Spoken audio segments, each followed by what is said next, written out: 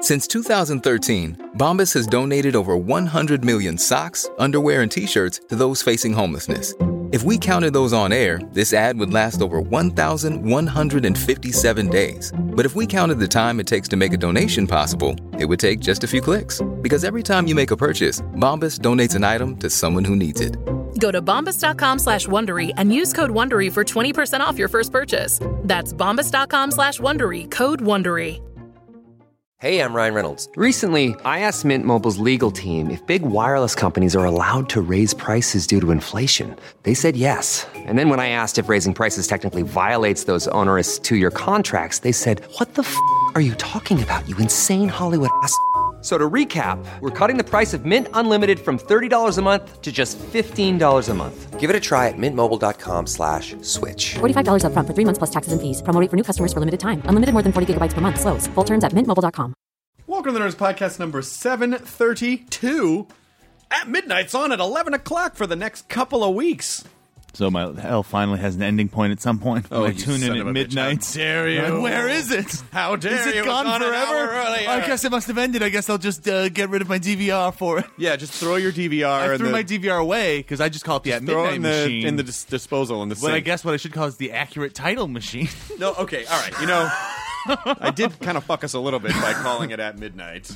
It never occurred to me we might be on at another time. I mean, your original pitch of no, it's not 11 night. 11 night. hashtag at 11 night. 11 night sounds like some type of NASA like a groovy Mennonite sound is what really it sounds No, like no, to me. it sounds like an element. You know, like an element that would Okay. bring down a superhero. Yeah. Ah, he's brought 11ite. We can't get to 11. There are no 11s anymore. It's a base 10 world in this comic book. Yeah, completely base 10 world. But yeah, that, and then I'm going to Texas this week for the Fun Comfortable Tour. Ooh. Houston, Austin, Dallas, and then the following week in Buffalo, and then Toronto for JFL 42. Tickets at funcomfortabletour.com. What do we got on the old Nerds Community Corkboard? This is from Mandy, and she is a photographer in St. Louis who's been working with 10th Life Cat Rescue, and they do a calendar that is sexy dudes holding adoptable cats. Aww. It's Katie lit up with this because she both loves hunky dudes and animals that won't be murdered. Love them. So if you go to 10thlifecats.org/topcats, that's the name of the calendar. They're $15, and 100% of the proceeds go to charity. Oh, fantastic. and the charity is like it's cats that have trouble getting adopted, right? It's cats who are having trouble getting adopted, and a lot of them are like troubled or have like mental things, you Sure. know, or things wrong with them, and they're real cute. They're All real, right. real cute cats. The guys to are real cute, hunky too. dudes. I'm sure the guys also have a string of problems that, you know, if you want to adopt them, they might, you know. Oh, that could work too. You want to do that? Oh man, just double dip. Yeah. I'm just gonna get Take a hunk everything and a that's cat. on May. I would like everything on the menu, please. Yes, all of it. All of it. Entree and dessert. Yes. I'd also like to tell folks that we are screening The Hive tonight, Yeah. one night only, through Fathom Events. If you go to nerdisthive.com, the screening's at 7:30. We shot some extra content to air before it as everyone's coming in, you know, to sit down. And it's 7:30, and this is it's like the first really wide distribution movie that we have with Nerdist, and it was Yarvo was just in the David Yarovesky was just on the podcast a couple days ago, wrote and directed, and it's a super fun sci-fi horror thriller movie. It's gonna be awesome. So go tonight. Yeah, go tonight. Go to right now. You're at work. Go ask that person that you're like, we never hang out. You want to go to the Hive at a Fathom event? You're fired. I'm your boss. Actually, now my heart is melted. You didn't say Nerdist was distributing it. I had to fire you so we could actually legally go out. there we HR go. doesn't really Yeah. appreciate that. So go to nerdisthive.com and join us. We're screening it at a shit ton of theaters around the country, probably one near And then you. afterwards, make out with your boss. Make out? No, you can't. You can't tell. I mean, I guess if it's your consensual. choice, if it's your choice, you can do it. Yeah. But your boss shouldn't try to make out with you. But No, you I should think make out with your boss. You could try. Yeah. That's legal, Yeah. right? Like I don't think that's I don't legal. know. But if it's not, it's super hot. Yeah, Kyle. Especially all riled up after watching The Hive. Why are you looking at me now? I'm your boss. Hey, boss. Oh, I'm not going to take off my shirt and hold a cat with. So don't. I feel like you would. That seems like a thing you'd do. I would actually. Yeah, I absolutely. Like, would. I'm in pretty good shape and I do love cats. Yeah, I'm just going to hold this. Ow, ow, ow, ow, ow, ow, ow, ow, ow. I need a shirt. This episode of the podcast is Shirley Manson. Yeah. God, she was rad. First of all, I love Garbage, and second of all, Shirley Manson was as rad. Sometimes people are exactly what you hope they were going to be, and you're real happy about it. So cool and funny. You are a cool rock star who's hilarious. Garbage's 20th anniversary tour is going on right now. Tour starts in early October, and dates and tickets can be found at garbage.com. And let me give this the Kyle Stamped advice. I've seen them before, and they're phenomenal live. Also, props for getting garbage.com. I know, right? Hey, man, that's some early internet. That is some early interneting right there. That is some excellent early interneting right there. And now, the Nerdist Podcast number 732 with the super kick-ass, awesome, hilarious, and wonderfully talented Shirley Manson. Katie, roll the thing. Now entering Nerdist.com.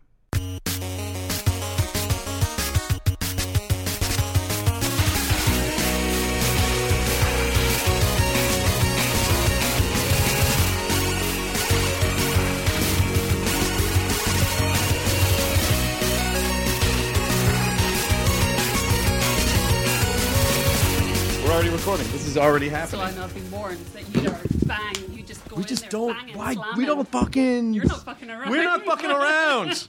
This is podcasting. This is serious. I saw you at a sushi place a few weeks ago. And I was, but I'm very shy in public. I don't like bothering people. But I wanted to go like, I think you're coming on my podcast. I wish you had. That would be. But I didn't. No, because then what are you supposed to say? Like, okay, enjoy your fish. Like, Yeah, what are you it gets a supposed to bit say? awkward. Yeah. Which sushi joint was it? I'm desperately racking my brain now. Was it Sushi Park? It was Sushi Park.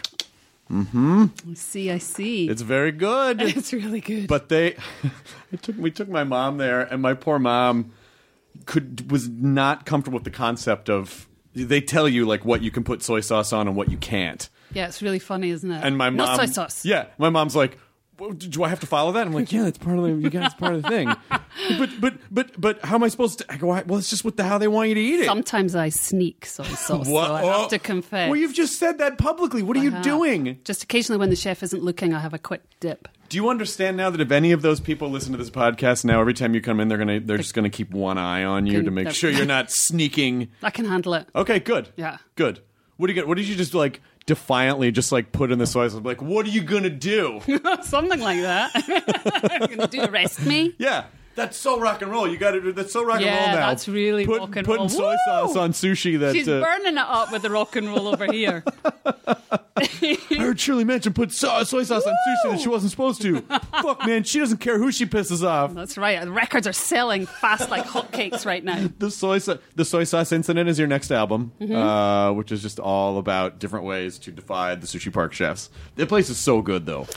It is. I'm just thinking though, by you saying that you saw me in Sushi Park, I'm thinking back to last night, and I saw someone in the car park of the supermarket that I go to, who may or may not have been Jason Segel. But I wanted to believe it was Jason Segel, and he looked at me and he went, "Hi," and I was sitting outside with my dog, and I went, "Hi." And then he carried on walking, and he walked into the supermarket. And to this day, I will never know whether it was Jason Segel or not. I'm going to tell you that contextually, it sounds like that might have been Jason Segel. Oh my God, I'm dying. Because Jason Segel would probably be very comfortable just saying hi. To people. But it was the casual way he did it. It was so weird. But I think sometimes when people both know who the other person is, even if they haven't met, there's still a familiarity of like, oh, hey.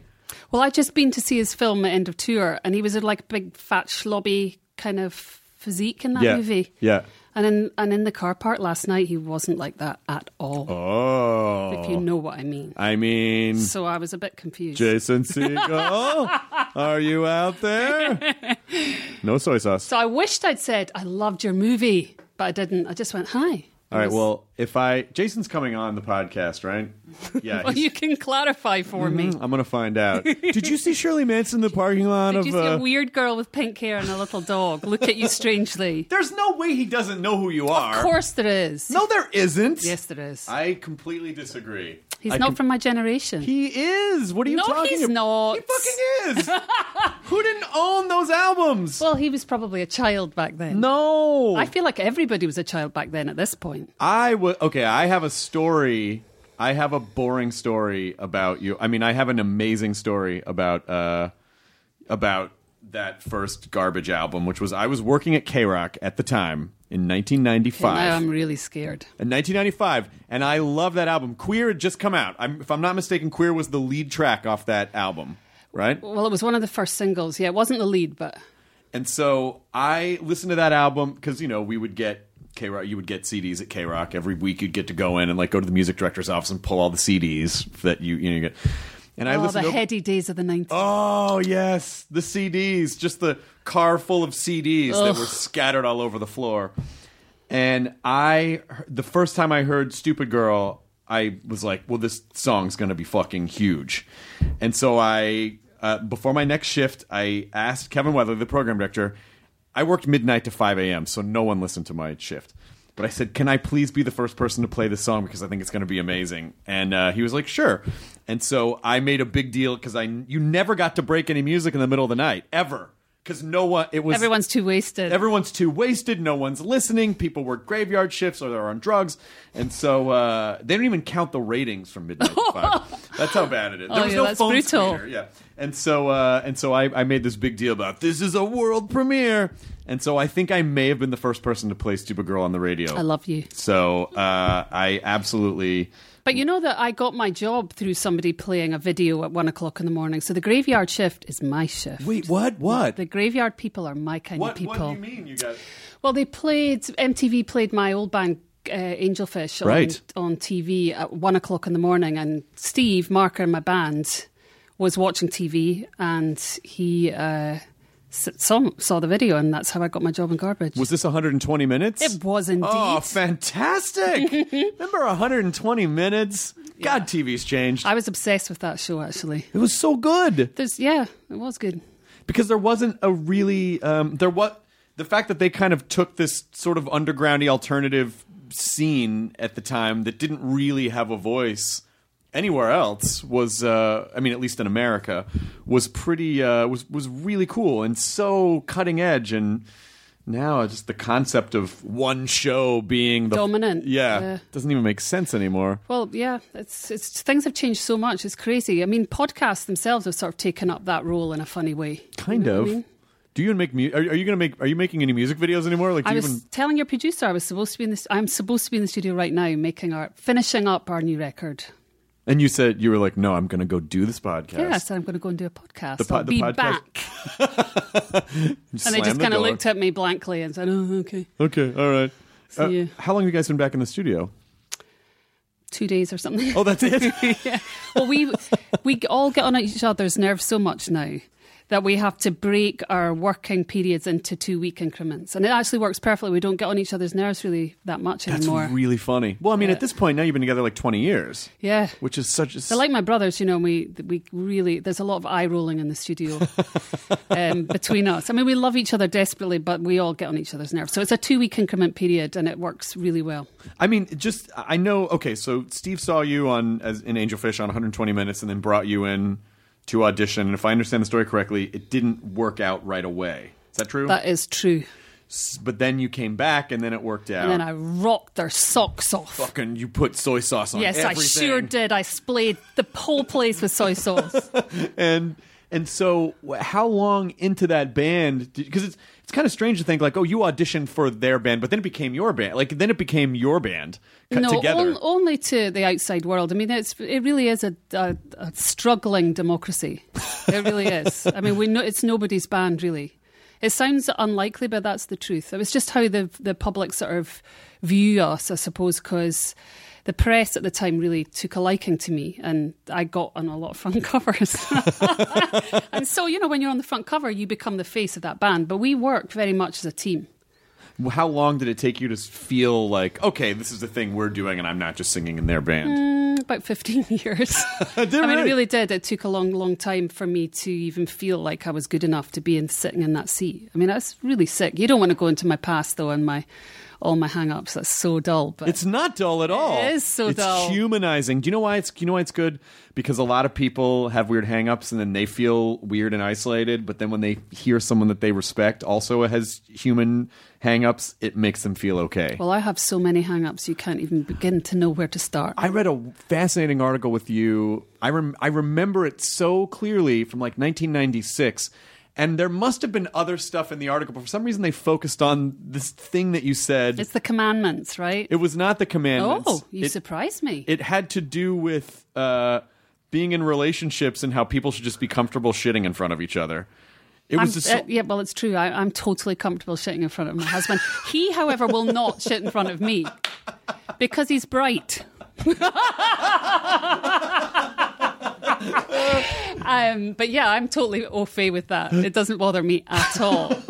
There's not any part of it that's like, oh, I don't know. You're just like, well, this is totally natural and this is going to happen. Yeah, pretty much. That's fantastic. But he locks the door. He goes into he goes into his man cave to poop. Oh yeah. Well, I have to be in another zip code. I want to knock on the door, going, I know you're in there. I know you're in there, and I know exactly what you're doing and what it looks like, and I can smell it. I just want to say that doesn't help the process because he's probably just frozen inside like a scared gopher. Rabbit, yeah, just in the little rabbit hole, just like please. I don't know why it's so terrible. I don't know why. I mean, it is, and I'm the same way. Because I remember reading that and how it impacted me so much because I was like, I can't even imagine being that comfortable. Yeah, I don't know where that comes from. I have no idea. I came from a very earthy family though, where there was a lot of pooping jokes, and I love poop jokes. That stays with me. Anything to do with body functions really make me laugh. They're the best. Because they shut people down so fast. I find it fascinating. It's instantly humanizing. It instantly puts us all on the same level, no matter what your status in life is. That must be what it is. Something like that. You still have to do that. I can't believe we got here so quickly. Yeah. It was, I've been holding on to this for like 19 years. This is very cathartic for me to get to discuss this with you. It's been fantastic for me too. You can talk about that as much as you want. This is when we light up cigarettes. Yeah. And just tell shit war stories. Yeah. Because it is hard because of traveling, It's like it's just traveling and being, and I don't like it in public. I just get really weird about it. Is your husband the same way? Yeah. Oh yeah. He's a freak about it. But when you're in a band, you kind of it has to go by the wayside, all that stuff, because, you're crammed in a backstage room, not much bigger than this, and you have to do all your stuff in front of one another. Yeah. So I think it's bonding, though. I think as a band, you might as well just become a family as quickly as possible if you want it to work. Probably. I guess. I mean, did you guys all click together immediately? Yeah, pretty much. Certainly, we had the similar sense of humour. We loved the same kind of music. We had a goal, we all wanted to do the same thing. So it was really bonding. Were you comfortable with the fact? Because I remember you being on the cover of magazines, and I remember you becoming pretty quickly, sort of becoming like a style icon for people. Which, I mean, are you? Did you recognize that at the time, or is that anything that you can be emotionally prepared for? I was not emotionally prepared for, and I remain mystified because I'm not one of these girls that spends a lot of time thinking about clothes or how I'm going to dress, or I really don't put a lot of thought into it. And when it became this style icon, I was really shocked by it. And even looking back now at old videos and stuff, I mean, videos were a different thing because actually I did a pretty good job of putting myself out there. But in terms of like backstage footage and stuff, I was dressed appallingly. I mean, I looked terrible. So I'm really confused by how that all happened. But I think I got lucky. We worked with amazing photographers, like amazing image makers. And we were smart enough to know to use great people. Like, don't use average when you can use amazing. Right. You know what I mean? Yeah. I look normal when you can look spectacular. And all these people are good at style making, like image making. They are geniuses at making people look incredible. I also, you're from Edinburgh, right? I am. I love that. I love it. It's a great city. It's so great. And so it's interesting to see how stratified the city is in terms of the physical structure representing the economic. Yeah.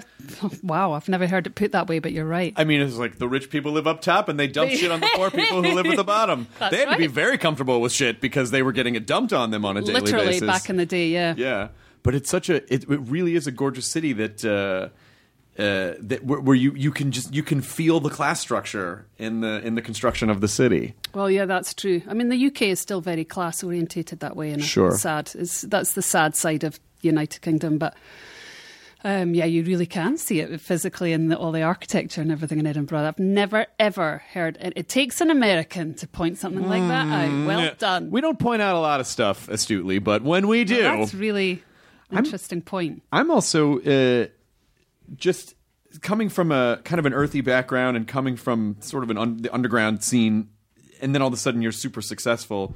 Does that weird you out, or do you feel weird, or do you feel guilty, or do you like all this? You're talking about the class structure, but all of a sudden you're super successful and you got money and you got fame and you're part of the other side. I mean, how does that feel? Well, this is like going and watching that movie End of Tour about David Foster Wallace. Right. I mean, all these sort of the weird idea of like coming from an underground situation, you have contempt for the mainstream. I mean, it's just, in general, it's a survival tactic, right? Mm-hmm.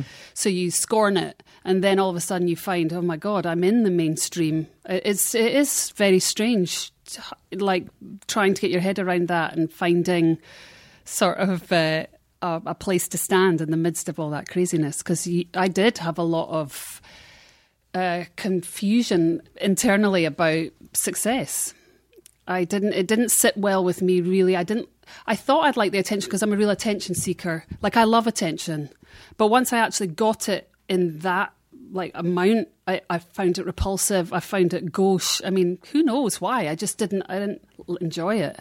I hated cameras. I hated, my husband at the time was getting followed around by paparazzi, and it was really intrusive, and I did not enjoy it at all. Yeah, I don't think anyone would think that was fun, because I don't think But tons of people do, They love it. They can't, though. I mean, like, I just think as humans, we don't want to be spied on all the time. It just feels counterintuitive. I feel like you need some sense of... That's because you're a sane person. But I don't know if that's true. The ones who cultivate that kind of constant fame, they see intrusion as, affirmation. I guess that's true. I guess it's also probably not different than a physical drug, in the sense of you're getting a rush of something and you get addicted to that, and then the more and more you get it, the more and more you crave it, and then you gotta... And you wonder why the paparazzi aren't outside your door. I think they operate then like you that. start, and then I think that's when people start misbehaving, because then it's like they're like spoiled, like bratty kids, and like, oh, I'm just going to be shitty and get attention. So it's really or very sexual, or right, rebellious, or whatever. They find a myriad of different ways, right? I think so. But I also am always interested in the idea, and we've talked about this before too, when punk bands get really popular, and then it almost sort of flies in the, like, it seems like they're a reaction to something, but then they become that thing. And so how do you find inspiration, or how do you continue to... Do you have to completely change, Because I was imagine they'd be like, oh, I don't know, maybe this isn't so terrible. Well, it must be difficult because, of course, like I said, when you're on the outside of something, you're contemptuous of it because it's a survival tactic. If you longed to be in a club that you're never going to be part of, or you think you're never going to be part of, it would be really upsetting. So, I think human nature just decrees that you find ways of rejecting clubs that you can't be part of. Then when you find yourself in that club, I think it depends on your internal makeup, how you handle it. Some people are destroyed by it, all these famous artists that we know too well, Amy Winehouse, Kurt Cobain, they are destroyed by all that. And then there's people who flourish under it. And then there's the people who are sort of like me, who can somehow manage to handle it, but are very discomforted by it a lot of the time. But that said, there's lots of great things about it, don't get me wrong. There's nothing more incredible than writing a record and having been, like I was in a band for 15 years, really, before I went and played a show where there was an audience of any real amount. Really? Coming to my show, yeah. You must have just been a tiny little... Gelfling. Well, I was a Gelfling when I started. I was sort of almost 15, I think, 16 when I started playing gigs. And then Garbage really broke round about my late 20s. So, Was that a good time for the success to hit? It's incredible because you're so innocent. You have no idea. All you know is like, oh my God, people are coming to our shows and I don't have to worry so much anymore. And, I can't pay my bills. I mean, that's a big thing, when you can start paying your bills. It's incredible, right? Right, yeah. For any of us. But then, you come the second record, the third record, then it starts to get a wee bit weird because then the success is runs in tandem with the rest of your life, and you're trying to juggle the rest of your life, which is getting slowly eradicated by success because you're always away from home, so you don't have any relationships. You miss out on all your friends having babies, and blah blah blah ad infinitum. Like it's crazy. It's a crazy way to live, constantly being in that kind of success. Yeah, you only have so much energy. I mean, you only have so much energy to devote to stuff. Yeah, of course. That's it. And maintaining a relationship where someone can understand, even if they understand on an intellectual level, it's difficult to connect with people when you're just gone all the time. Well, you're usually too tired to come back and then discuss it. You just don't want to have to discuss it because you're too tired. You just want them to understand. Yeah, and so much of your so much of your relationship energy is devoted to the audience. You're spending so much time scooping it out into the audience that by the time you come home, sometimes you can be the person you really care about gets nothing. Because you just feel like a weird shell, like, I just need to lie here for a second. Yeah, I mean, there's tons of times I've come back from shows and, you've been energetic and passionate and funny and sparkling, and then you come home and you're like a black cloud. I'm not so much like that now that I'm older and I've figured it out, but certainly when I was young, I was like a black mess by the time I got home. Well, what did you figure out? I just have found a way of balancing it all out a bit better in my mind and understanding that I have to put energy into my life. I have to put energy into the people I love. I have to put energy into making arrangements and sticking to them and being, valiant and true. Yeah. Yeah. I take it seriously. Yeah, because you don't, it's important because you don't want to, it might be fun when you're young, when you think that life is just this endless runway. But then at a certain point, you realize there's death. There's death. And then there's also, if you're lucky, being an old person, somewhere. Amen. And desperate to be old. Really? Well, not desperate for it to be accelerated, but I hope I get to be old. Yeah? Yeah. Do you think you'll be a good old lady? I think old people are really punk rock. Yeah. Like they get crazy and wild and they just don't give a shit. They really don't, Yeah, because I think once so much of what powers us when we're young, I think is fear. And I think when you're old, then you realize I could probably go at any minute. What are you afraid of anymore at that point? Yeah, you're fearful of nothing. You just don't fucking care. You're like, well, I don't care. I'm going to die. I could die tomorrow. Who gives a shit? Yeah. I think that is a pretty freeing concept. Yeah. I'm not looking forward to dragging my balls on the ground. But other than that, I think that's the horrible side of it all, which I try not to focus on. But, when I was young, I literally felt scared 24/7. 24/7, I felt anxious and angry and frustrated and all the things that come with being young.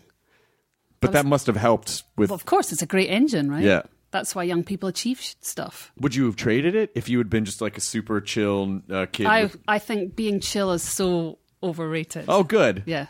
A sense of agitation is good. Well, I think it's good too because I think a lot of people because I've been anxious. I mean, I've been an anxious person my whole life, and I think letting people know that you can actually do something constructive with it as opposed to just bearing it, eating your tail. Yeah, exactly. But if you can if you're going to experience it, then you might as well do something fun with it. Yeah. I mean, seriously, I think so. And I think that's why any of the creative endeavors is really important because you're just like putting that out there. Yeah, the problem is, though, of course, when you get to my age, it is hard to keep the engine stoked, which I am managing to do. I don't know why I managed to still be enthusiastic and I'm not cynical and I'm not tired and bored. But I think that is a challenge. How do you keep yourself as stoked as you were when you were young, which it just comes naturally when you're a kid? Yeah. And I think it's got to be also interesting. I would guess that it must be interesting that people have this perception of you. When you're performing, you're very confident on stage and you seem like, oh, she's got everything figured out, But on stage, I do have everything figured out. That's why I'm so addicted to it. That's. I become a superhero when I'm on stage. What do you think? That's what happens. That's why people love it. Then do you kind of dread going off stage sometimes? Well, I used to, but now I don't. That's what I was saying about earlier on, is I've figured out a way of making my real life actually the important life and as fulfilled as the stage life. But for a while when I was young, I just was addicted to being on stage, and that's all that really mattered to me. Oh, wow. And then you would come off stage and it'd be like you'd be bummed out. because life wasn't exciting anymore. Yeah, there's that crazy. I don't know how crazy it is, but it's that Bon Jovi documentary where it's like there's a fucking stadium full of people, and then the camera just goes back into this weird tiny little room and just sitting in there. It's just like that entire documentary is fascinating, though, right? No, you've seen it. Yes, okay. I've seen it. It gave me the chills. Yeah, it's so strange. Yes, it's worth watching though, whether you're a Bon Jovi fan or not. You know, it's interesting to watch. You know, I used to deny it, but I think I actually am kind of a Bon Jovi fan. Are you really? Interesting. I think I am. You know why? Because as much as I can kind of write it off and go like, bah, it's acid wash frat rock, you know. If it is, if living on a prayer came on, I would be like, oh, we're halfway there. Wait, stop it. You know, like I would still. 'Cause I'm wanted. Yes. Dead or alive. Yep. I mean, it is.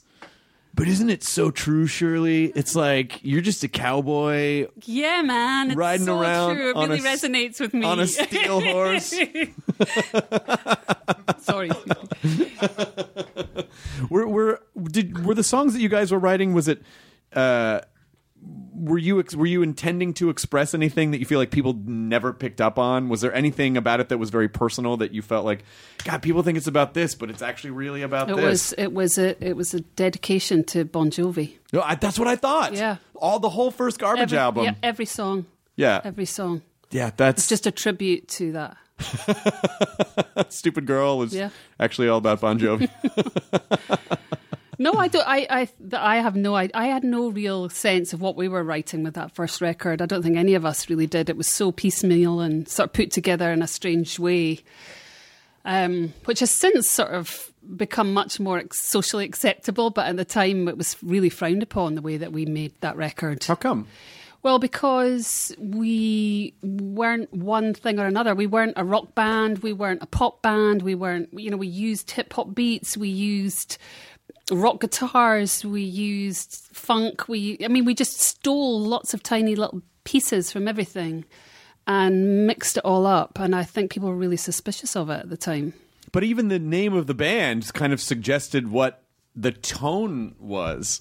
Well, we thought so, but lots of people have very different senses of humour than we do. So yeah, we met up with a lot of hostility at the time, which is funny because, everybody's lauding this record of ours now, and which is lovely. But at the time, everybody was, I don't know about this band. They claim they're alt rock, but, they love pop melody. And, we always loved pop music. We were always big fans of it. And that was considered uncool, and I don't know. I mean, who cares? You know what's so great about that, though, is that what it really says is that it doesn't fucking matter what anyone says. I mean, it's honestly, as long as you just make your thing and you just keep doing it, and because people can be devastated. It can be devastating. I was devastated by all the negative really? stuff. At the of time, course. Yeah. Well, I guess how could you not be? Yeah. I mean, I just thought, well, that's it. Well, we're screwed. Little did I know. You see, you understand nothing when you're young. Yeah, no. You understand nothing, and none of that stuff really means anything. It's just it's just like gristle, like it doesn't really. Well, everybody's got something bad to say for the most part. I mean, you can't expect to go out into the world, right, and have everybody salute you and tell you you're great. And I mean, that's just not how things work. No, people don't have to salute you and tell you that you're great, but they also, on the flip side, don't have to be like, this is the worst. They don't have to be so super negative about it. I mean, but negativity, like most people are fucking miserable. I don't know. Negativity, though, is big, and it's considered sort of cool and safe in a funny way if you really think about it. I think it's lazy and predictable. So do I. I'm with you. But again, that's something I've sort of slowly learned. When I was young, I liked to be negative because I thought it made me cool, or it made me feel like I wasn't risking anything. I didn't have to risk anything by being cool. Well, also, tearing things down, looking down on things makes you feel superior to them. It makes you feel like you're above. If you can shit on something, that means you understand it and you can take it apart, and that makes you something like that. That makes you powerful. But that's an illusion. It's not true. No, it just. Probably not, but for that second, it probably makes you feel better.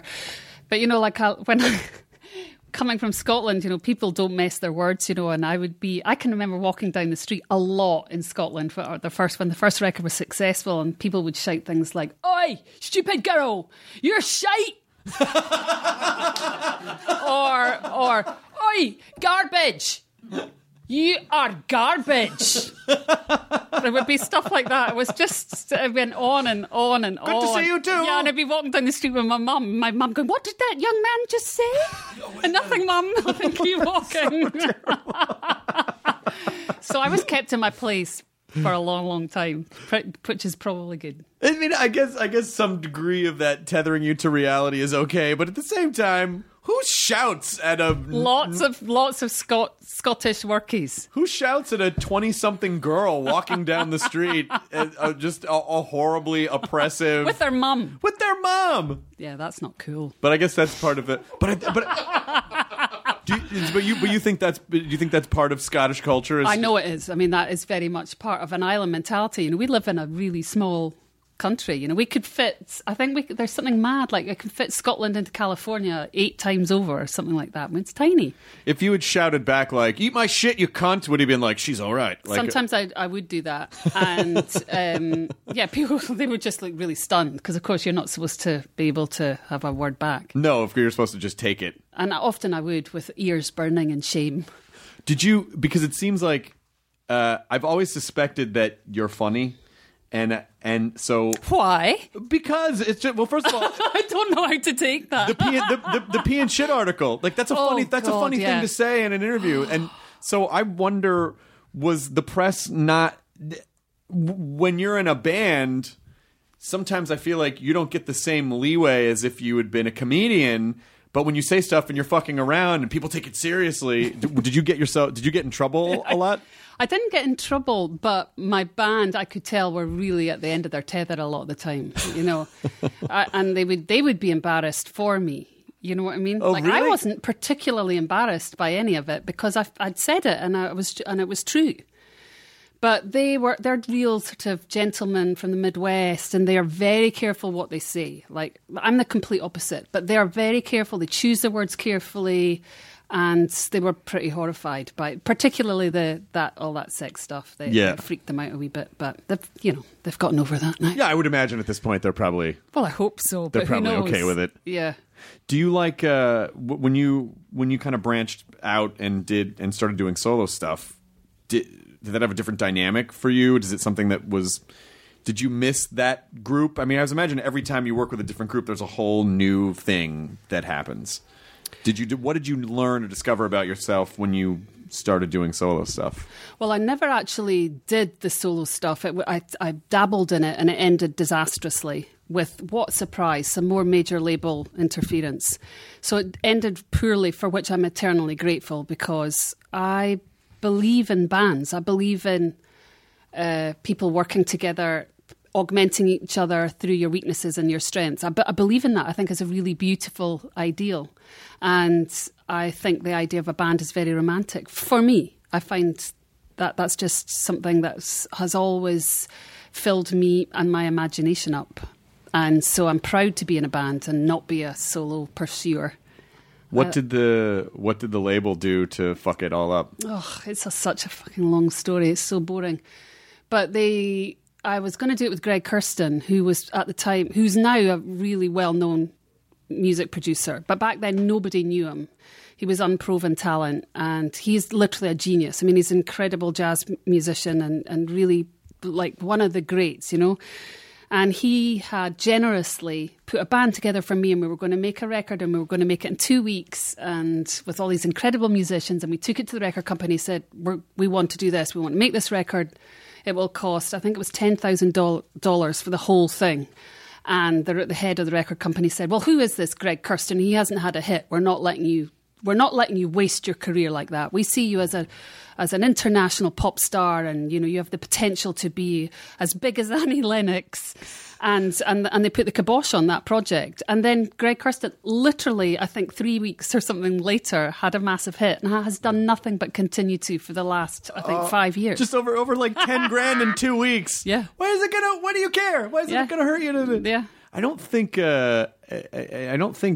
know. I would hate to think about how many amazing things got squashed because of idiots. How many things almost happened because of situations like that, where one dude just got a bug up their ass about something. Well, I think a lot of the industry in the last sort of 10, 20 years has gotten very conservative. All they want is hits. That's why, all they sign is pop artists. They want hits. That's all they care about.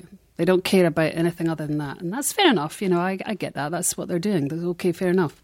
But do you feel like there are still adequate channels to get things out into the world without traditional radio play? I do, yeah, definitely. I mean, I think it's been proven, you can have a hit on YouTube, without anybody knowing who the hell you were, 3 months previous. There are definitely ways of doing it, but I feel like all the artists that do break out like that, they're the exception to the rule. In general, they're phenomenons. To rise above the fray, you need a distribution, you need promotion, and that takes money. And who has money? The labels have money. So, you can be lucky and have a breakout. Somebody was talking about Lindsay Stirling the other day on YouTube. She's become hugely successful on her own terms, but that will happen once out of millions of artists. Yeah. So the record companies still do have pull. Yeah, they have power. Yeah, definitely. It is. The promotion seems to be the most challenging part of it. That you can perform, you can do a show in a city and feel like you've done a shit ton of promotion for that show, and you leave a city and someone will still go, ocean. When are you gonna come perform? And like, I was just there. Yeah. How'd you miss that? There's so much noise in our culture, right? I mean, everybody talks about, social media is so great for young artists. It's like, well, is it? It's just another outlet. It's just another magazine. It's not like some revolutionary tactic that guarantees you success. It's just more noise. Yeah. And we have so much noise now. It's terrifying. Yeah. I mean, I can't keep up. I remember being really up on music when I was young. I would just go and I would buy the NME every week, and that's all I really needed to know what was going on in the world, literally in the world. And now it's like everybody's talking about all these books, all these movies, all these podcasts, all the TV shows, all like everything that's going on YouTube, everything that's going on, like Noisy and Vice and blah, blah, blah, blah, blah. It's just billions and billions of things, and you just don't have time in the day to keep up with it. Yeah. Do you watch anything? Do you? I watch lots of stuff. Like what? What's your new jam? Television-wise? Yeah. It's a show called Mr. Robot. Oh, I was just going to say the same thing. Fucking great. It is pretty great. I'm kind of obsessed by that boy. Yes, Rami Malek. He was just on. Rami and Christian Slater were just on. He's great. And are you caught up on the series? No. Oh, fuck. No. I fell asleep in the middle of it last night. Okay, I won't say... Don't say a word, but I am really enjoying it. I won't say that everyone dies, but I won't say... No, I'm kidding. No! Yeah, so Mr. Robot's really great. My girlfriend and I watch shit tons of horror movies. I can't deal with that. No? No. Not a horror fan? I literally think I'm going to vomit if I watch it. That's so interesting. I would have pegged you as a horror fan. No, not at all. It's too intense. Way too intense. Okay, so what do you watch? Well, I'm kind of obsessed with Broad City. Oh, great. Just finished Silicon Valley. Yeah. Silicon Valley, phenomenal. Although I don't think the second season was half as good as the first. Really? No. Oh. So I was kind of bummed out, the truth be told. I hope it will pick up for the third. Shit. Shirley Manson has decreed. God, hey, you're really mean. What? I am mean. What's an opinion? Oi! That show was shite. What? Yeah. So that's the Scott. That's the Scott part coming out. Yeah. By Silicon Valley, you were shite this second season. That's gonna be the fucking headline. You know, so funny. Things have started to happen on the podcast now that are like Bryan Cranston was just on, and he was kind of talking about how fascinating he thought Trump was, and made it very clear that he thought he would be a terrible president. And that he had terrible ideas, but he thought it was really interesting the way he was kind of shaking up the other candidates. Well, it's dementia. Demented behavior is always fascinating to watch. It's fascinating, but then all these news outlets picked it up like, Bryan Cranston thinks Donald Trump is refreshing. And it's like, no, you didn't even listen to this. That's not but see, it's interesting you should say that, because I have a real problem with how the press behave at the moment. Like, it seems like they take no responsibility whatsoever for their craft.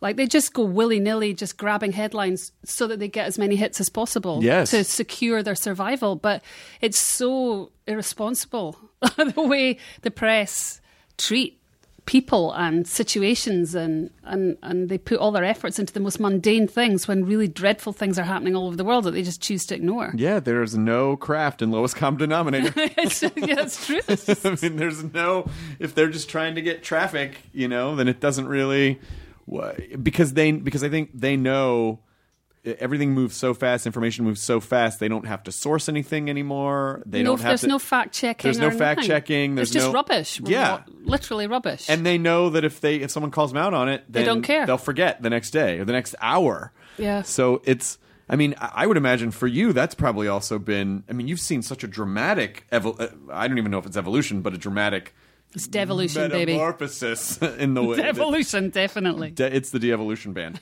I assume you probably just don't even bother with any of that stuff anymore. It's not that I don't bother with it, but I just try not to spend too much time thinking about inaccuracies that are written about me. It's like, who cares, But it does bother me when I see really irresponsible journalism that puts people's lives either in jeopardy or causes them a lot of suffering, or like it's just not cool. Do your job. Yeah. Yeah. Did you were you ever comfortable with being a role model?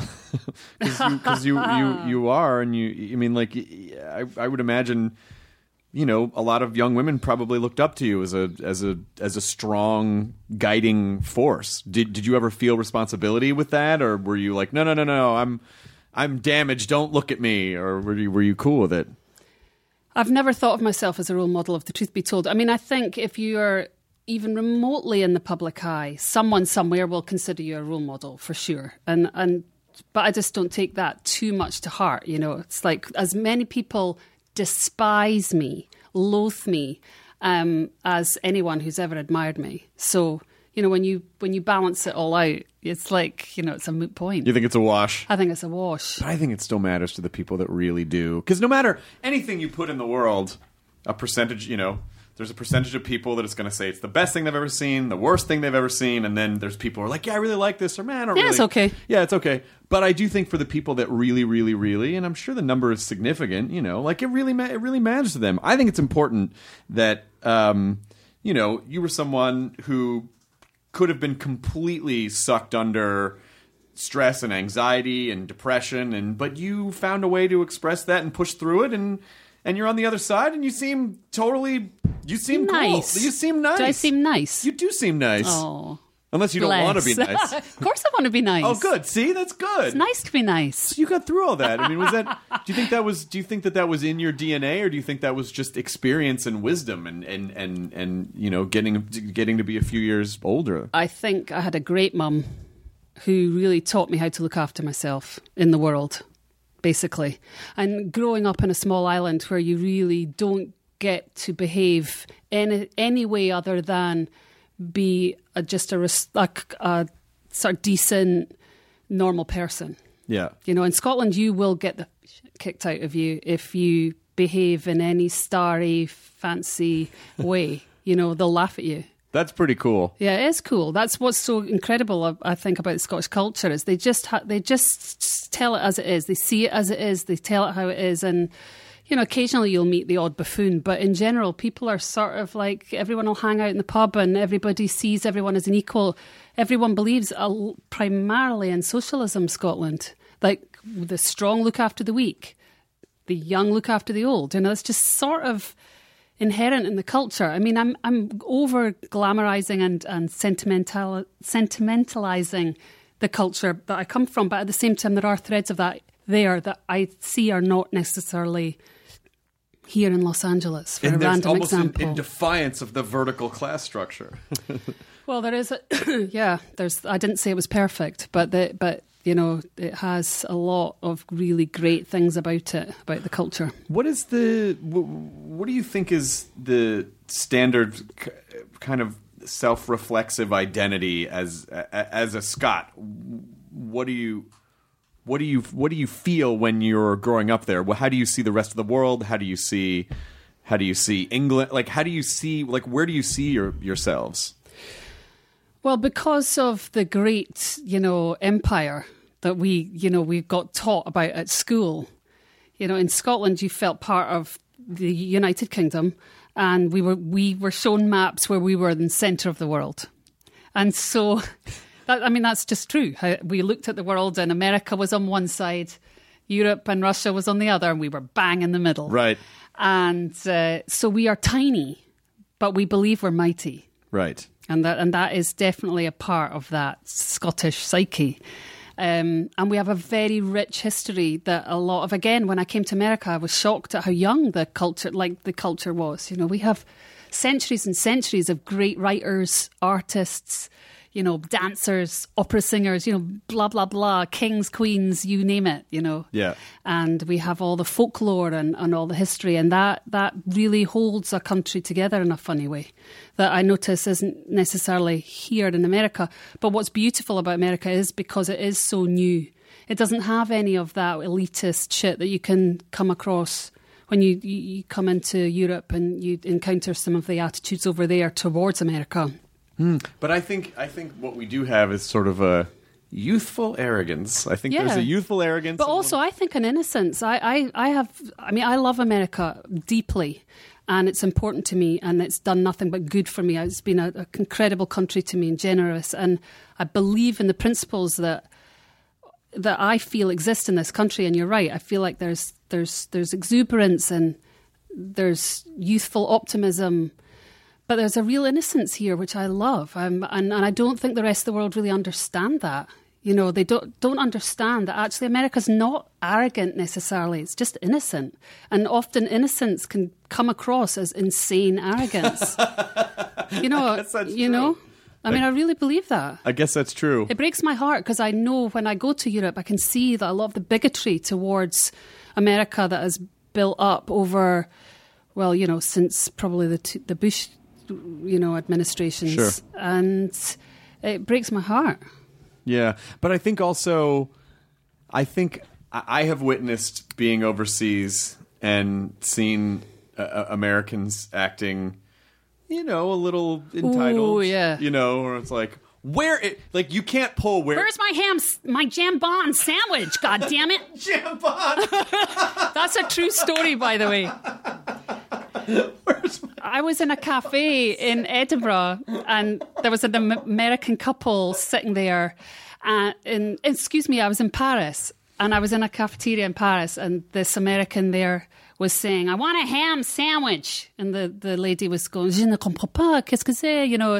And he was Jambon fromage. Yeah. And the guy was going, "A sandwich. I just want a goddamn sandwich. A jambon sandwich, goddamn it." I was like, oh my God. I was just dying. Yeah, you can't go to Europe and pull the old, I want to speak to the manager. Like, they don't give a shit. They don't give a shit. Where's my jambon sandwich? By the way, fucking really good bitchy American accent. That was fantastic.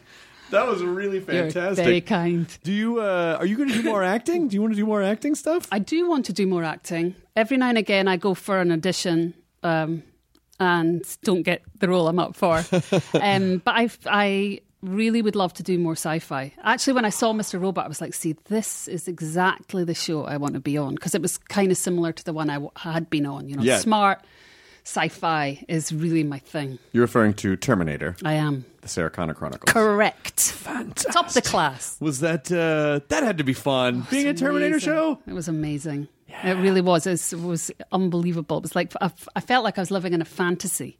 Yeah. Was it, because the television process is a little less immediately gratifying compared to hardcore. Compared to, you could go out and perform in front of 10,000 people, but the television is like, wait there for 7 hours. We're going to need you for 15 minutes. Go wait for another 7 hours. Yeah, it's brutal, actually. And then in 8 months, then you'll see the thing that you made. If you're lucky. If you're lucky, yeah. I was quite shocked, actually, because I was like, I can handle this. I've been in a band for a decade. I know what this is like. I know the studio system. I got the shock of my life. Day one, I was being manhandled by the director, and like I was used to being like, when you're a lead singer in a band, everyone's like, could you ask the singer if she'll walk over here? And instead I was getting physically grabbed, and I was like really close to going mental, Yeah. And then you're right, you're just hanging around in your trailer all day long, and then they're going like, we're going to need you in 2 seconds, but we've just changed the script and you're going to have to learn the script in 20 minutes. And I'm like not used to that, so I'd be freaking out, I'm not very good at memorizing stuff. I feel like there's a reality. Are you on Twitter? Mm-hmm. Okay. I feel like I need to. I want to connect you somehow with Sam Esmail, who is the creator of the show. I know who he is. Okay. And I was going to go, Sam, just a pitch. Shirley Manson as the leader of a punk Scottish hacker Cyber group army called Clan Shite. And I'll just leave that here. I'm sure he'll be gagging for it. That's it. He's really cool. He might, actually. He might. I mean, first of all, you've got the pink hair and you have a really cool jacket on right now. If you said, she's like one of the best top hackers, I'll be like, yeah, she's one of those cool looking hipster hackers. Give me a job, I'll love you forever. That all these people have been talking about. I've been known to make things happen from time to time. I think it's not crazy. Yeah, but what percentage are you wanting? Let's negotiate right here and now. Let's just get it on the table. Let's know exactly where we stand. I'm joking. It's all ego-driven. I get to watch that and bore the shit out of people by going, I introduced those. And we don't care. I just wanted to take your order. I think that's cute that you like doing that for people. I do. It's fun. I like doing it for people too. Yeah. It's fun, yeah. What is there an example of something where you spotted a person somewhere and connected them with something and then that became a thing? Yeah. Kind of. Yeah? I don't think you should ever tell unless it's like... Oh, okay, yeah, of course. But yeah, of course. One time you saw a young Jason Segel in a grocery store parking lot. I did. It was hot. It was. It probably wasn't even Jason Segel, though. That's what's so funny about it. I heard it. Just some dude going, hi, and me going, oh, hi. Did I tell the Jason Segel story on the podcast before? There's a pretty amazing Jason Segel story. My friend Greg Barrett does this live show sometimes called Bring the Rock. And you go on as a... How do I know that name? Bring the Rock? No, Greg... Because he wrote a book called He's Just Not That Into You. Oh, yes. Duh. But he's a comedian, and that was a weird side thing that he did. It does not represent his... But anyway, this show, Bring the Rock, was a show we used to do at Largo all the time, and you would, you'd go on and tell a story, and then you would... about music, something that affected you musically, and then you would cover a song with there was a band, and you would cover the song in a weird way. And he told the story about Jason Segel doing it one time up in San Francisco. They were performing, and Jason Segel was kind of hammered, and he came to rehearsal, and he wasn't really nailing the song, and they were like, oh boy, I don't know what we're going to do about this one. They go to do the show. He nails this, destroys, super hammered, allegedly, destroys. Then at the end of the song, while people are on their feet freaking out, he goes, he rattles off a series of numbers and he goes, that's my phone number. If you want to hook up with me, I'll be over in the corner. Walked over to the corner of the stage. Some girl walks up to him and then they left together. That's super hot. Yeah, that's fucking punk rock. I would never think to do that. I'm in love with him, I would never think to do that.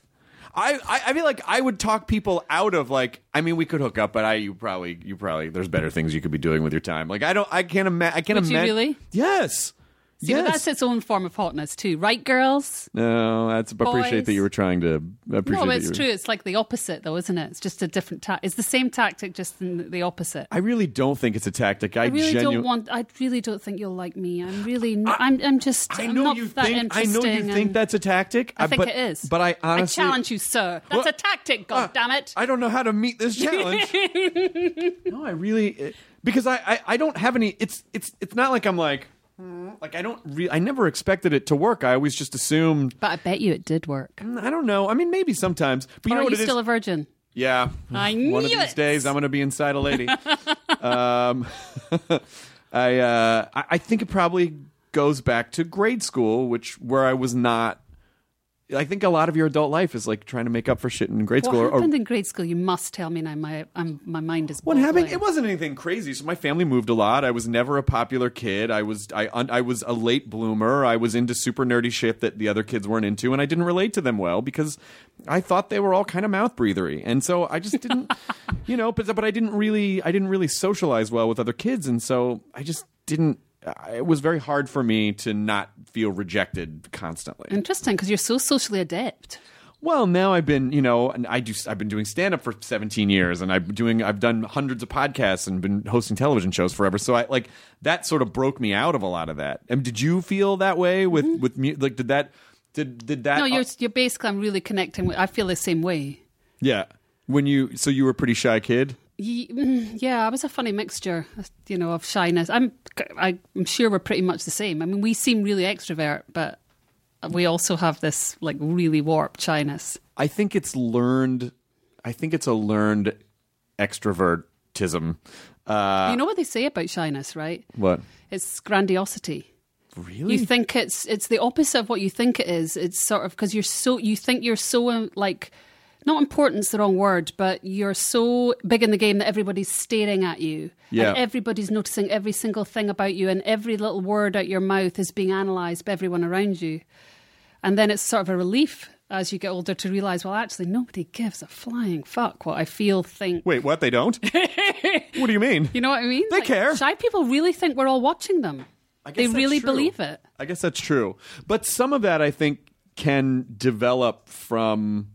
Some of that can develop from when people start recognizing you in public and you feel a little... You don't think you're being watched. Or you get bullied at school. Totally. Sort of shuts you down a bit. Did you get bullied at school? I got badly bullied at school. I mean, I don't mean yes, like that's awesome, but yes, I completely What did they bully you for? I don't really know. I came from a nice family, and the girl that bullied me came from a nutty family. I mean, she had a really sad life, but I didn't give a damn about that back at the time. You don't know. She scared the living shit out of me, and she was a beast. You don't have empathy when you're when you're like 11 years old. They probably have a really hard life. Oh, poor her. Yeah, but I mean, she really did have a shitty life, and it was a very sad story. But she bullied me, and that kind of shut me down. But I mean, I used to not even be able to go into school tuck shop and ask for a Kit Kat without being crippled with nerves. I mean, really? I was really dysfunctional that way. And you think... But I remember believing everybody was watching me at the tuck shop as I tried to buy my Kit Kat in my period of shyness. But then you've learned later that they were not looking at you. They don't give a damn. Or maybe they were. No. Maybe they saw something special. As somebody once said to me, Cheryl, you're just not that interesting. I find that to be a very comforting phrase. Right? I find that to be a very comforting phrase. When you think about it, it actually is. It is, because I think there's an even more grandiose version of that, where people don't just think everyone's looking at them, they think the universe is conspiring against them. And so they'll be like, oh yeah, another thing didn't work out because the universe doesn't want me to be happy. And it's like, you're not that important. The universe doesn't give two fucks about you. Yeah. So just pick a better path or figure this shit out. Here, sir. Yes. Yes. It's excuses. They're excuses. Well, we all make excuses, right, for how we get through our day, but that is a very obvious one. Yeah. And so now that you guys are back in the studio again, does it feel the same or different, or like, oh, we're just picking up where we left off, or how does it feel? Silence. Silence. I've never been a big fan of the studio. Shut up, you.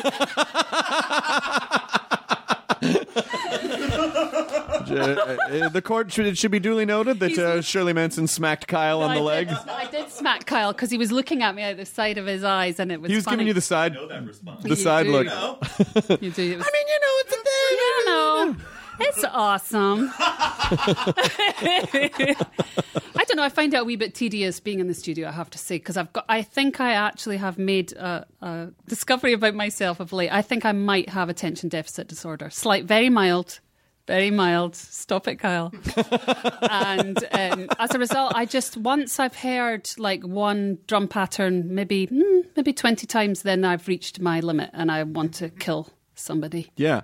But I understand that. I mean, it's just it just feels repetitive. You've done this. But the rest of the band, they genuinely love it. They kind of get lost in it. They tell me stories about how they hear, and Butch in particular hears in 3D. So when he's listening, he's stepping inside the sound, and I'm like boggled. My mind boggles at the thought of that, because how cool that must be. No, but it's just like that. He's born to do it, and he finds it endlessly fascinating. Yeah. And I wish I could say I did too, but I don't. Well, but maybe that's part of what works so well about you guys as a band, is that you offer complete, like if you were all three complete audio nerds in that way. Functioning individuals. Yeah.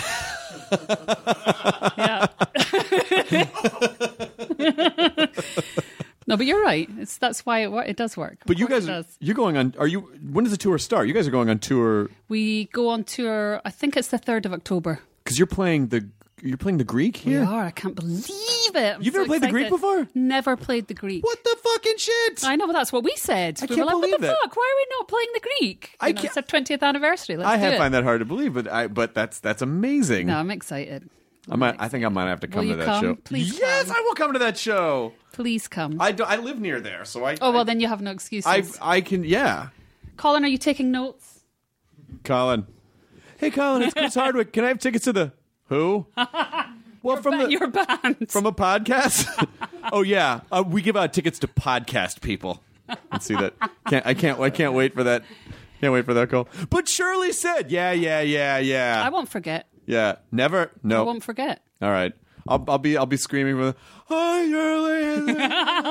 I do. I remember things like that. Do you? Do you have an iron trap of a memory? No, but for things like this, I do. All right, good. And I give my word. I remember. I appreciate that. I can't because I've seen you guys live before. When I worked at K-Rock, I'm sure I must have seen you at an Acoustic Christmas or like one of the K-Rock shows.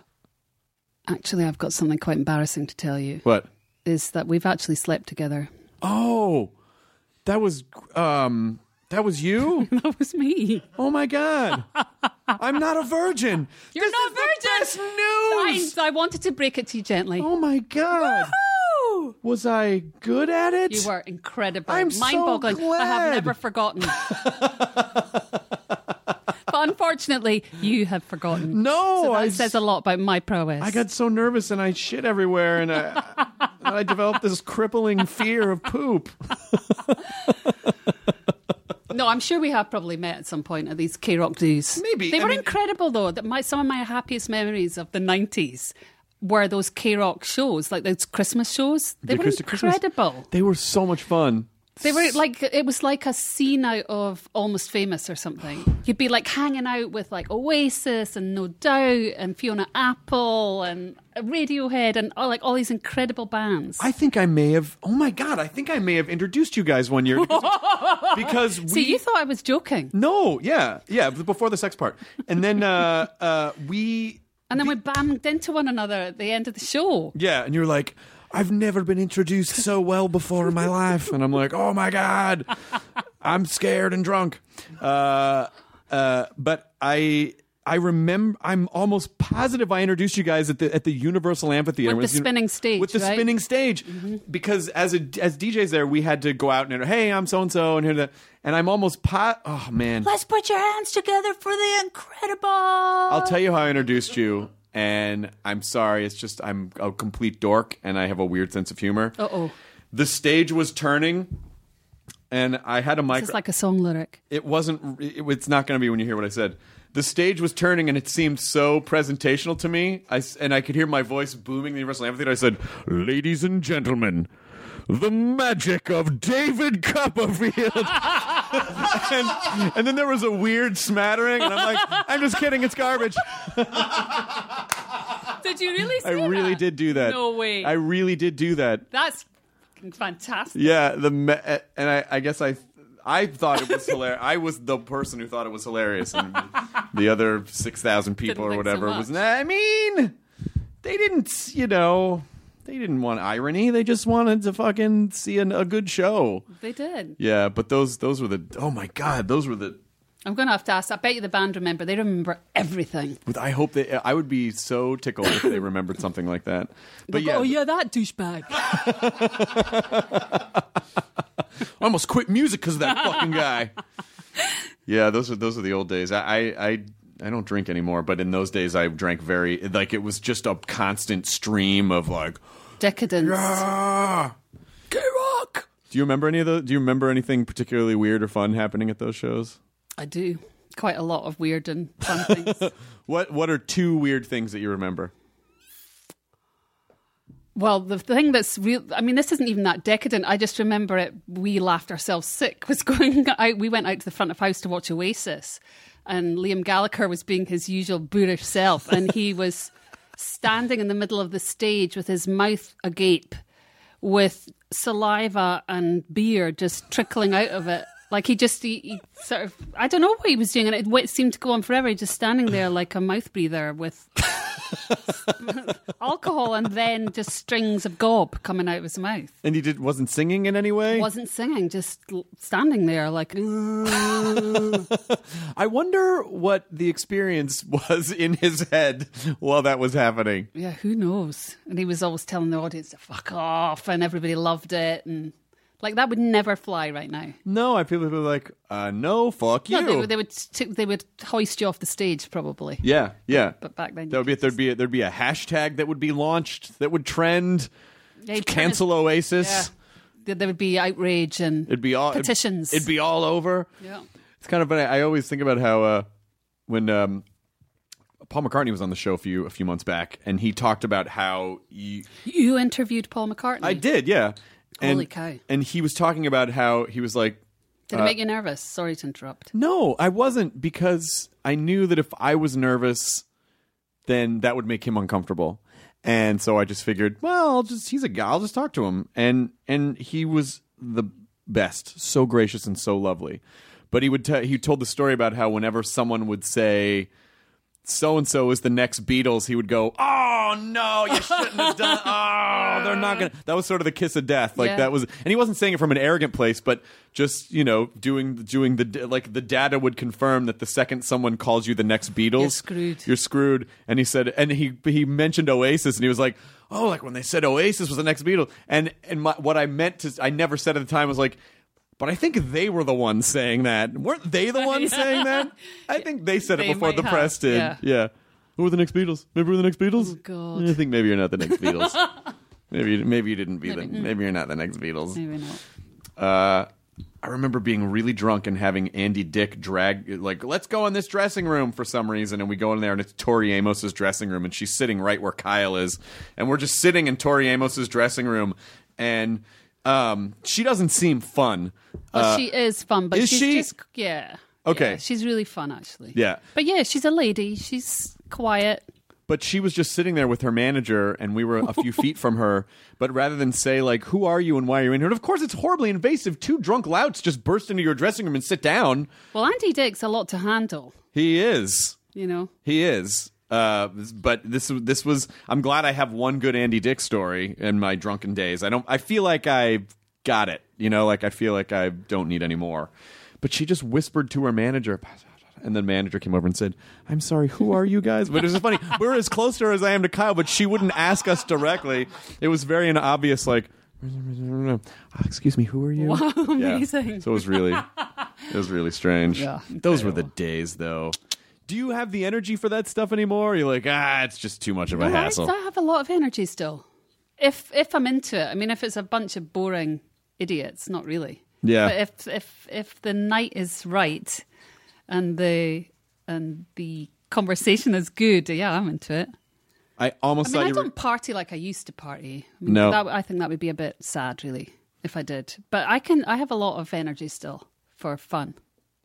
I feel like it's a constant challenge to keep finding adventure because you like comfort is really nice. It's really nice to be comfortable. It is. And at a certain point, adventure flies in the face of being comfortable. And when you're young, you always want to be uncomfortable. You always want to be. Well, you're willing to be uncomfortable. You don't want to be, but you're willing to be. Because you don't know anything yet, and you're trying to find something.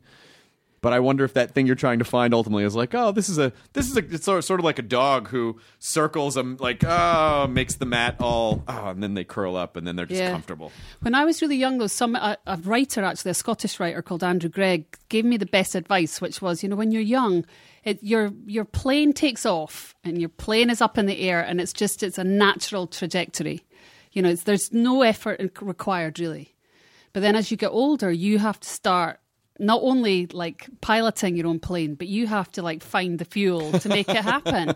And it's always really stuck in my head. It's like I have to make things happen for myself. I have to engineer adventure because it doesn't come to you like it does when you're young. Because you're so open when you're young. You're willing to do anything. I worked so much for free, and I would do anything anyone asked me if it seemed even remotely good fun. And then you get older and you just say no, I'm not doing that. Are they going to pay me? No. And people just stop and do nothing in the end. They don't take any risks. They don't do anything new. They don't do stuff that they don't feel that they're in charge of or that they know how to master. And I just feel like that you really have to do that constantly. And my dad actually is a great inspiration for that too, because he's like nearly 80. He just went to Africa on a bike and rode 400 kilometres for charity, and none of us, his daughters, thought he could do it. We were all like, there's no way you can do this. You're insane. And he was like, I'm going to do it, and if I die while I'm over there, so be it. But I'm going to go out and have an adventure. And off he went, and I just think that's incredible. 80 years old. Yeah, that is. I think maybe. Do you ever write a book? Did I ever write one? I think there's a book in you somewhere. I don't know about that. Engineering Your Own Adventure? That's not a book. Come on. That's what a great. I'm telling you. It's just that what may seem very personal to you is like, oh, it's my boring life. It's not that like, but that stuff's very useful to people. We all think our lives, though, don't have a book in them. I think everybody has a book, actually, probably. I think you in particular have a book. Do you? All right. Yeah. I'll go and write one this afternoon. This just today? This afternoon? Yeah. All right. Well, it's a breaking news story, I guess. It should be out by tomorrow. Yeah. If you're going to write it this afternoon, why not? You can put off recording for another day. Okay. Fuck those guys. Yeah. Like you can. Kyle's wazzing himself laughing over here. Kyle's he's our walk around Muppet. Like he's just a bundle of furry delight. He's a happy go lucky, but he's got a dark side. Oof. Kyle knows more about music than anyone I've ever met. Well, I'm gathering you all are kind of into music in a massive way. I am a music. I love music. Kyle is like this guy is a fucking Wikipedia of music. It's pretty ridiculous. There are things that are so obscure, and Kyle go, yeah, that was so and so, or that was this. I'd love to be like that. Yeah, it's a lot of loneliness. That's all you gotta do. Oh my god, that's the best quote ever. Keep filling that hole. Yeah, fair enough. But Kyle, you know that hole's impossible to fill. No. I think we got it now. No, you always filled. say that. Kyle's been filled. Ah, shit, there's still more room. Still more room. So, in essence, fill your holes and engineer your own adventure. Yeah. People can find... Where can they find details about the tour? Do you guys own garbage.com? Yes. Well, then I guess they should go to garbage.com. Yeah, I mean, there's the myriad of social media platforms, isn't there? Yeah. I mean, I can't keep up at this point. Literally, I feel like I'm being introduced to a new one every day. Yeah. Are you on Snapchat? Oh, I knew you were going to ask me that. Are you on Snapchat? I just recently, somebody said to me, we need to get you on Snapchat. You'd be really good at it. And I was like, well, show me how it works. And then I looked at how it worked and... You need to Snapchat your goddamn jambon sandwiches. That's what you need to do. Oof. You need to Snapchat your fucking sandwich. Now I just sound like TJ Miller. Now I sound like TJ Miller. Do you do Snapchat? No, no, because I've been. It's a dumb, boring story. Basically, the username that I use for everything, someone squatted it, and I can't get it back from them, and so I've been very stubborn about it. Like, well, fine then, and so I haven't been on. So annoying when they do that. It really is. Are they trying to extort money from you? No, they're not even doing anything with it. This is what's frustrating about it. They don't want. They're not doing anything with it. Yeah, and I know it's a very bratty point of view. I should just start another one, but no, it's the principle. A man has to have some principles. I need a thing to hold on to in this world of tenuous grasp, and that's what I'm putting all my energy toward. So I don't know if I ever get it, then I'll be on. I'm on everything else, but I like social media. When I got my tutorial on Snapchat, I could see the uses for it and how fun it could be to torture your friends. Yes. But that much I clicked onto really fast, how I could wreak havoc in my manager's life, for a random example. What is one example of havoc wreaking that you would? You could just, I'm not even going to get into it here of what I intend to do because I still intend to do it at some point. But I just think you could really creep people out. Shirley's on Snapchat, where you take pictures of poop that disappear after 10 seconds. I'm not scatological like that. I don't want to particularly look at poos. Okay, you don't want to look at them? Not really. Okay. No. Good. But, that's an option if that's a way that you wanted to use it. Yeah. Well, there's that. That's true. You're welcome for that Interesting. idea. Okay, thank you for that. You know what you guys could do is you could start periscoping some of the stuff. I knew you were going to mention Periscope. I love Periscope. Why? Because... Well, why have you not got it on right now? Because I don't think because then it wouldn't be a podcast. Well, no, I actually. Well, the reason that I don't is because I feel like it's a lot to ask of a guest. Like, hey, can we live stream you? I feel like there's something that's very cozy and comfortable about just being able to chat with just audio. So, what would you use your Periscope for? Periscope, I think, is for situations that just feel sort of like you need to be there. It's an experience. Here I am walking on stage. Well, walking on stage, like I've periscoped a bunch of walks out to talk shows. Like if I do like the Tonight Show or something, I'll periscope, or like Conan, I'll periscope from backstage so people can see what it feels like to walk out and see the crowd and stuff. Or my friend April and I did 32 minutes of car jams the other day, driving from between shows in San Jose and Sacramento, just singing. And you shared that. We shared that because it sort of felt like, oh, we're all on a road trip together. So we were singing Colin Hay songs and Wham songs and unironic Hall & Oates and Michael McDonald. It was fucking great. Hall & Oates are great. They're songs fucking are fantastic. Great. Yeah. They're all good. They're good. Really good. If you were going to cover a Hall & Oates song, Maneater, it would be Maneater. Yeah. I've actually sung Greg Kirsten, who we go back to earlier, the producer. He has a band called Bird and the Bee, and they did a whole cover album of Hall & Oates songs, and I sang backing vocals on Maneater. I've already lived out that dream, Chris. What are the backing vocals on Maneater? Whoa, here she comes. Just in the background. I know Bird and the Bee. Yeah, of course. That's awesome. Yeah. See, you've already lived your dream. I've already lived my dream. Hall & Oates bucket list Baby. checked. All right. I'm very excited to see you at the Greek Theater because I do believe I'm in town. I'm going to hold you to that. I'm going to be there. Kyle, you're my witness. I'm gonna bring my lady to a show bring at the lady. Greek Theater. Does your husband come to the show? He works at the show. Okay, yeah. then yeah. Yeah. Good. Yeah. What does he do? He is our engineer, both in the studio, and he runs all our system basically. Oh, that's really cool. Yeah. He's the guy. That's nice. It is nice. It's nice to be nice. It's nice to be nice, and it's nice to just know that it's so funny. I think having that there waiting for you when you're done with a show is nice. Like I love when my girlfriend's at a show because I just feel like it's just nice. I can just like I have that to look forward to when I get off this stage. is so cute. Shut up! You stop it! All right. Normally, so we end our show with a phrase that has become sort of a philosophical mantra where we tell people to enjoy your burrito. It just means enjoy your present as it's happening. I understand. We have exactly the same sort of custom in Scotland. What's that? Except it's enjoy your haggis. Yeah, I think that's it. I think you just planted the flag at the end of the podcast for us. It's going to be enjoy your haggis. My pleasure. Right now. Yeah, which is it's like a Scottish burrito. Yeah, made out of a sheep. It is. So enjoy your haggis. The end. The end. We did it. And I'm gonna see if you will sign our guest book. I will. A lot of my favorite doctor from Doctor Who is Scottish. Peter Capaldi? David Tennant. David Tennant. Although Capaldi's great. Yeah, Capaldi's great. But so David Tennant is too. Did you watch the show? Yeah. You do? Of course I do. Are you recording this? Yeah. What's your favorite season? Oh, I'm sorry. You're choking on water. I can't believe I just stumbled into the Doctor Who. Swallow that water so we can talk about Doctor Who. That is so sad. Are you a Whoie? I'm a Whovian. If you're a hooligan, I hear that just means you like the Who. It's a much different I go group. way back to Tom Baker. You're a Tom Baker, yeah.